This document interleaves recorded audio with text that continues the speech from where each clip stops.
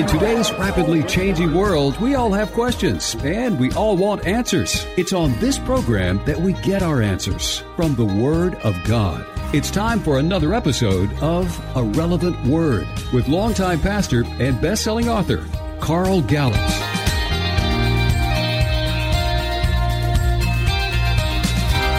Welcome to another A Relevant Word with Pastor Carl Gallups of the Hickory Hammock Baptist Church in the Milton, Florida area. I'm Kevin King, and we were just talking about what the lesson's going to be about today, Carl, and this is going to be fascinating. Yeah. Many times you've spoken about how everything's connected in the Bible, but I've never heard the connection, the direct connection between the first three chapters and the last three chapters of the Bible. Genesis and Revelation. And this is going to be fascinating. Well, I appreciate it, man. And thanks for having me. And for the listening audience, God bless you. Thanks for being a part of the program today. Yeah, so the first three chapters, of course, are Genesis 1, 2, and 3. The last three chapters, of course, are in the book of Revelation, chapter 20, 21, and 22. And those 6 chapters are interconnected in very fascinating ways. And that's what I want to take a few moments to share with you on this relevant word. Not only will we learn a bunch of stuff about this, but again, we will always endeavor to make this relevant to your life. So let's think about the book of Genesis. What is the book of Genesis? Especially the first 3 chapters. Well, it's the book of the beginnings, and those 3 chapters really go all the way back to, in the beginning, God created the heavens and the earth. Of course, that's the first verse. But what I like to show people is, if you'll take the first 2 or 3, 4 verses there, and I'm just quoting it off the top of my head here, but, you know, in the beginning, God created the heavens and the earth was formless and void, and darkness, and then the Spirit of God hovered over the face of the deep, and then God said, "Let there be light." Okay, so now what I like to show people is that, you know, that's really all God had to tell us. I mean, he just said, "Look, I did it. I spoke it, and it came into being. This is not an accident. I did it on purpose. You didn't come from monkeys. It wasn't an accidental explosion. So all of that is wrapped up in those first few verses, and with the beginning of the creation of light, which I have taught about many times. So when you look at that, and then you just realize that's really all he had to say. And then the next thing that it could have said after that is, now the serpent was the most crafty of all the creatures he created. And in the garden, and you just go right to the garden. Okay. But instead, what the Lord does is he recapitulates in the scripture. In other words, it makes the opening statement, and then it backs up and fills in the details. So God is gracious to us. This recapitulation process backs up and tells us some of the details. So now we get, well, what happened on day 1? What happened on day 2? What happened on day 3? And there was evening, there was morning, and there was day 3, day 4, day 5. Day 6, of course, we read about the creation of Adam. So now we have the understanding of humanity being on the face of the earth. Now, that's what we know as chapter 1. It could have ended there and said, and the serpent, the most crafty, and that would be chapter 3, and then tell us about the Garden of Eden. But of course, you don't want to exclude Eve. So what it could have just said, and he created Adam, and oh yeah, he created Eve. Okay, now no, all the women out there screaming at me right now. I'm just kidding. But I'm making a point here, and that is this. The Lord in his graciousness gives us a lot of details. Listen, not everything that maybe we would like to know or think we ought to know. He gives us what we need to know, but he gives us that information. The first 2, 3, 4 verses, boom, there it is. I created it. But then he backs up 1, 2, 3, 4, 5, 6. Now, chapter 2, that backs up even further again and goes back into day 6 and tells us more about Adam. He names the animals, et cetera, et cetera. The Lord knows and understands that he's still lonely in that there's not another one like him on the earth. Now, there's the Lord God himself, his creator. There's what we would call the angelic realm. But at that point, those beings, the sons of God, the Bible says in Hebrew, it's B'nai Elohim. Apparently this is where God has put his throne. He's going to do something with the earth. He's going to create humanity, another whole creation in his image, if you will. And so then he tells us about creating Eve and how he creates Eve and then how God commands them. Now go and, conquer the earth, subdue the earth, fill the earth and enjoy it. This is for you. This is for you and for all of your children, your children's children, et cetera, et cetera. Okay. Now, then it says, now the serpent, the craftiest of all the creatures God had made, came unto Eve and Adam eventually, and the rest of that story.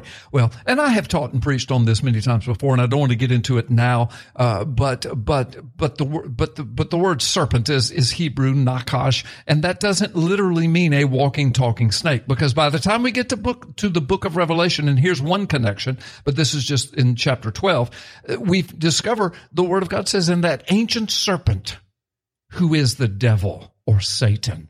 So we find out that there's a metaphor there that's being used way back in Genesis. It wasn't a walking, talking snake in the same way we call Jesus the Lion of the tribe of Judah or the Lamb of God. All of those words are in Revelation to speak of Jesus. Well, then we learn that this ancient serpent, quote around the word serpent, in other words, it's a metaphor. This is Satan. There he is in the garden. So those first 3 chapters just kind of tell us it gives us the whole picture of God's creation, why he did it, how he did it, what he did it for, and who he did it for, and it ultimately revolved around the creation of humanity. But then between chapter 2, at the end of chapter 2, it says, "Now God saw all that he had made, and behold, it was very good."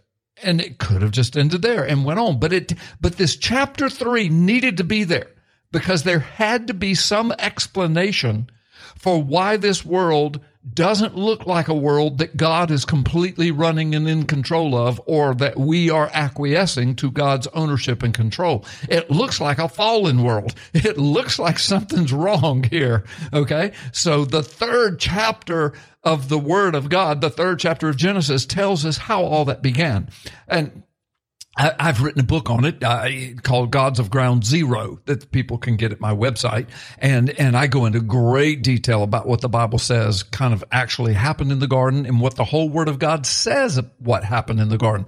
That's another story. But the point of what we're doing today is just showing how these first three chapters go from God speaking, God creating humanity in the form of Adam, then God continuing his creation of humanity in the form of Eve, and then their command to procreate and to go forward. Now, after God says he looked and everything was wonderful and everything is good, and then it goes into chapter 3, and theologians, renowned scholars for thousands of years have tried to figure out, well, how much time was there between when God said, behold, it's good?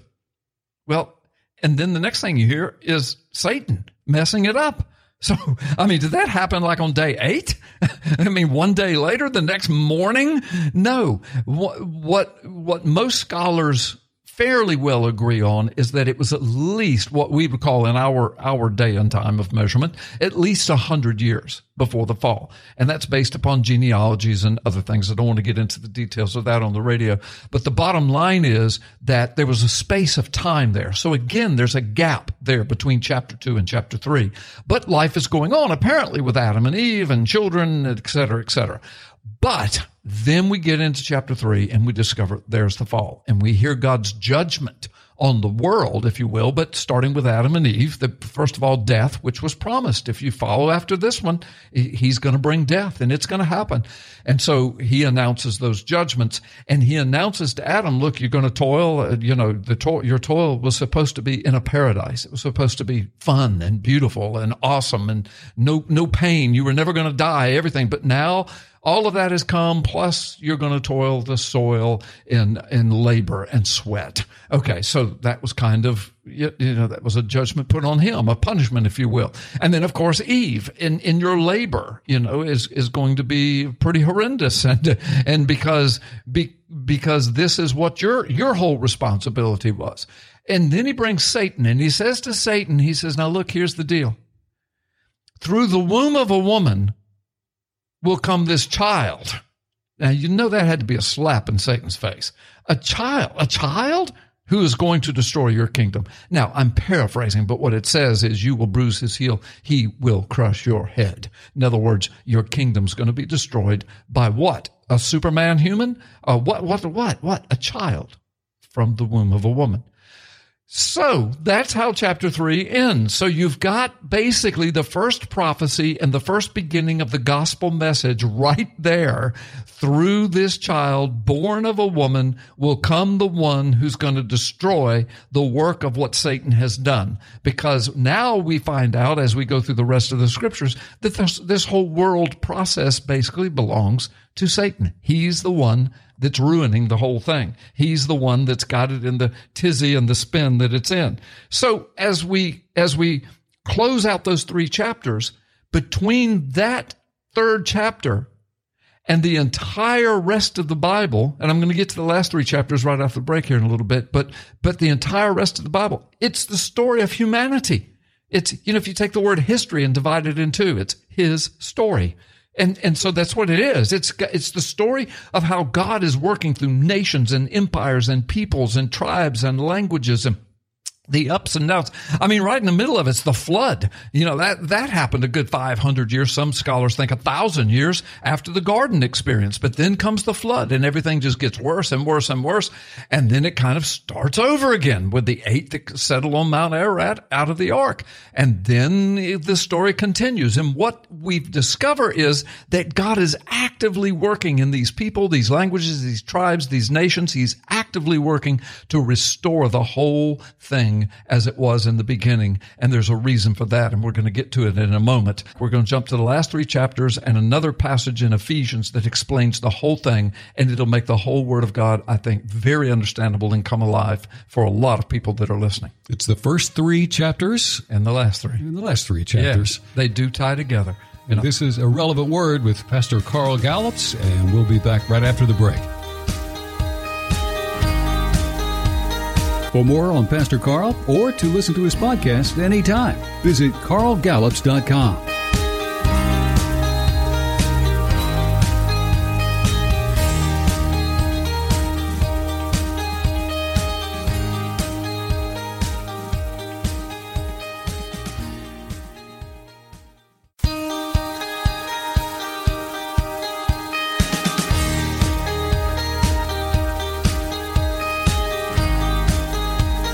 For more on Pastor Carl or to listen to his podcast anytime, visit carlgallups.com. Welcome back to A Relevant Word with Pastor Carl Gallups, and we have learned that the first 3 chapters of the Bible, we've learned about that. Now we're going to find out how those first 3 chapters of the Bible directly correlate to the last 3 chapters of the Bible. So the first in Genesis and the absolute last in Revelation. And that's what the lesson is today, Carl. Thanks. Yeah. Well, I appreciate it, man. I appreciate you setting me up for this. And for those listening, I'm honored that you're with us. So let me just pick up where I left off. The bottom line is that after we read about what happens in the garden, then everything going forward. I mean, we run into the days of Noah, and then we run into the replenishing of the earth, and then we run into the rise of people and nations, and God sets the borders for them, and off the earth goes for thousands of years. And so the rest of the Word of God begins to focus in on, of course, the children of Abraham, and from that would come the nation of Israel. Why is the focus there? Well, it's not that these people are perfect. You read the Word and find out they're not very perfect. And God even says that. But He chooses them for whatever. He's God. He can do that because through them He's going to bring what we now know as the whole Word of God. He's going to eventually bring the prophecies of God, the prophets of God who will give those prophecies. What are they prophesying about? Well, a lot of things. They kind of serve as intermediaries between the throne of God and God's people living in a fallen world. But in the meantime, they're prophecies of the coming Christ, the one, the child that's coming from the womb. Those are all through the Old Testament, right down to even when He begins His ministry, if you will, the miracles He will work. There are prophecies about the crucifixion, His crucifixion. Behold, they have pierced my hands and my feet. That's Psalm 22. Behold, the punishment that was laid upon Him. was our peace. They pierced him and bruised him. That's Isaiah 53. In Zechariah chapter 12, God says, and on that day you will look upon me whom you have pierced, but you will mourn for him as an only son. All of these are written 1,000 years, 500 years, 700 years before the coming of the Christ. So all of that's packed into the Old Testament and so much more. But you get to follow the people of God and the world and the rise and fall of empires, the Assyrian Empire, the Persian Empire, the Babylonian Empire, and then the Persian Empire, then the Greek Empire, then the Roman Empire. It's all right there. And you see how all of that affects the people of God, the Word of God, God's plan. You see you see how Satan is always trying to thwart God's plan. It's a cosmic war. It's a cosmic battle.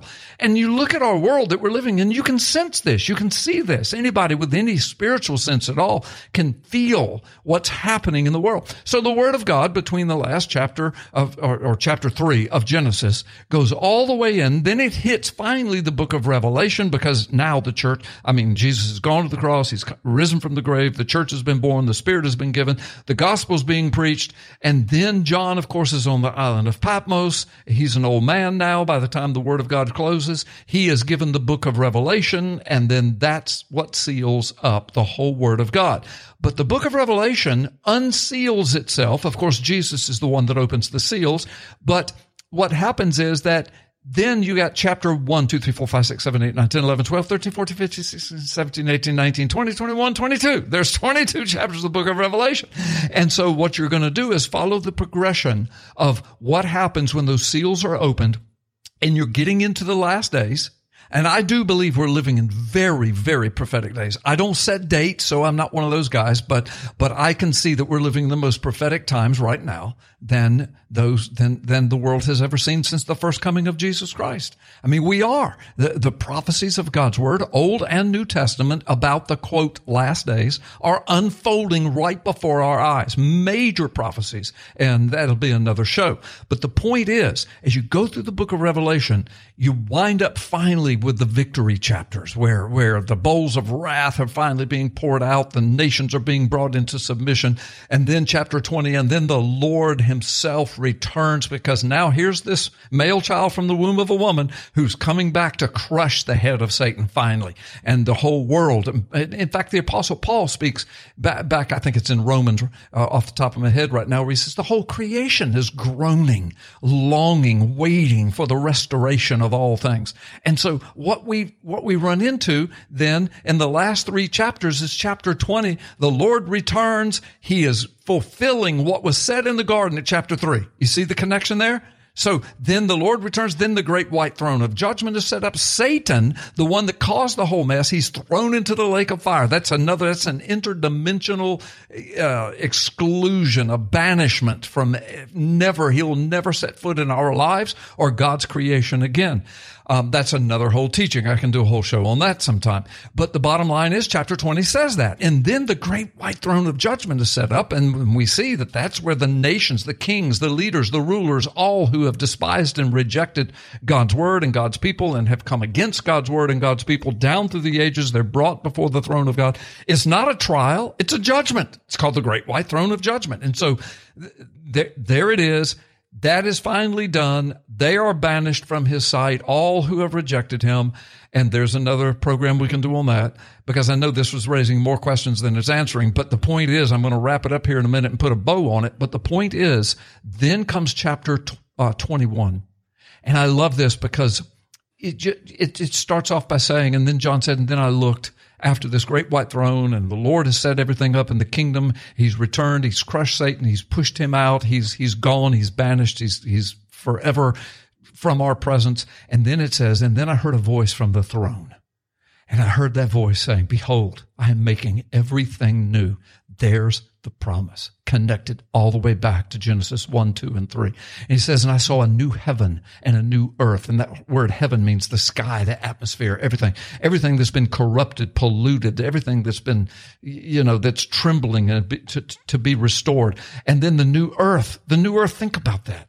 Kevin. I mean, no, the air is pristine. The water's pristine. Everything is gorgeous and beautiful, like it was in the Garden of Eden. The flower, the colors and the smells.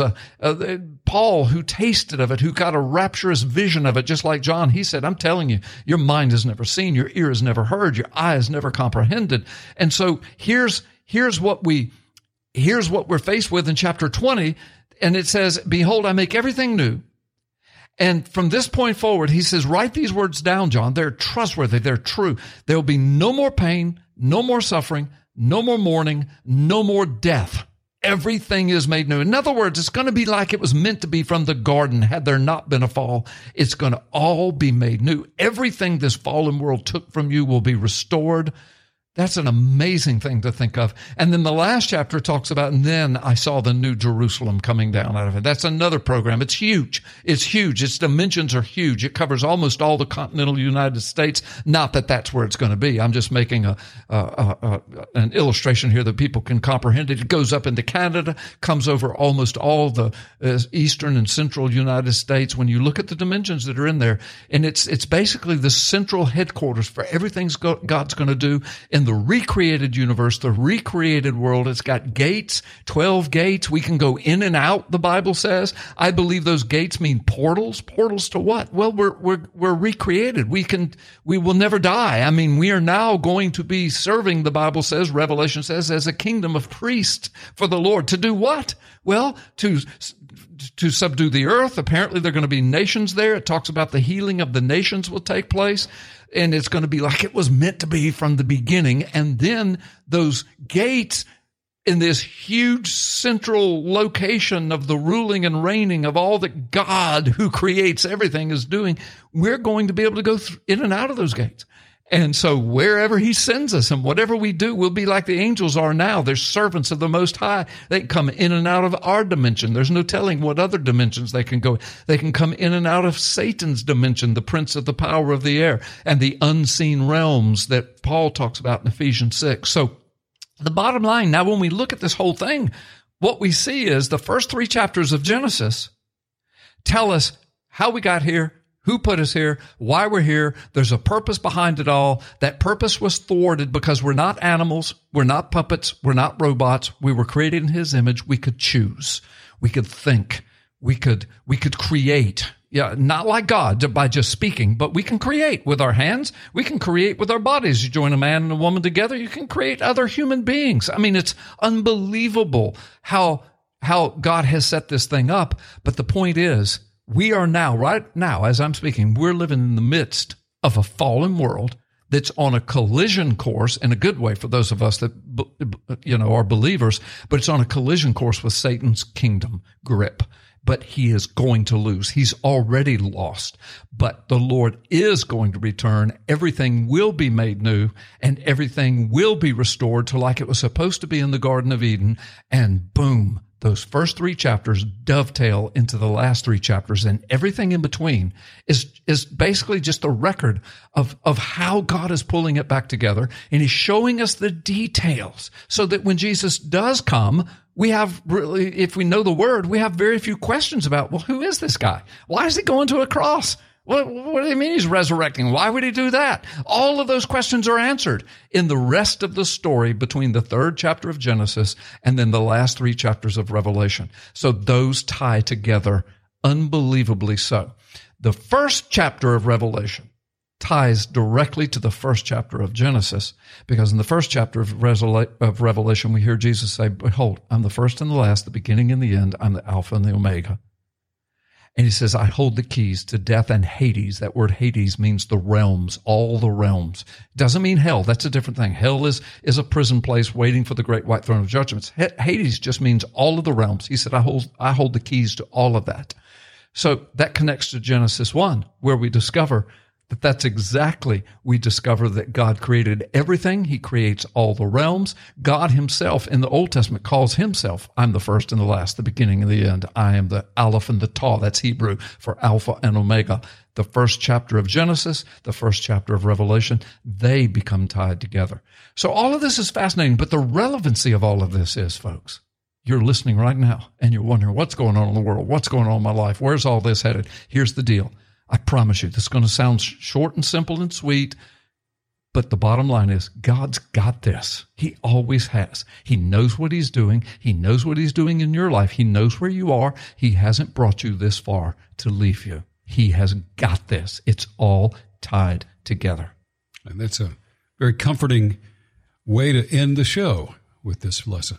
Well, I had to do a lot of slamming things together there in this short time, but I hope it makes sense to the listeners. Thank you. But anyway, Kevin, I appreciate you being a part of the show today, as always. And I just want to say to the folks, may the Lord bless you and keep you always. Thank you for listening. Now, more than ever, we need to listen to God. He still speaks through His Word, the Bible.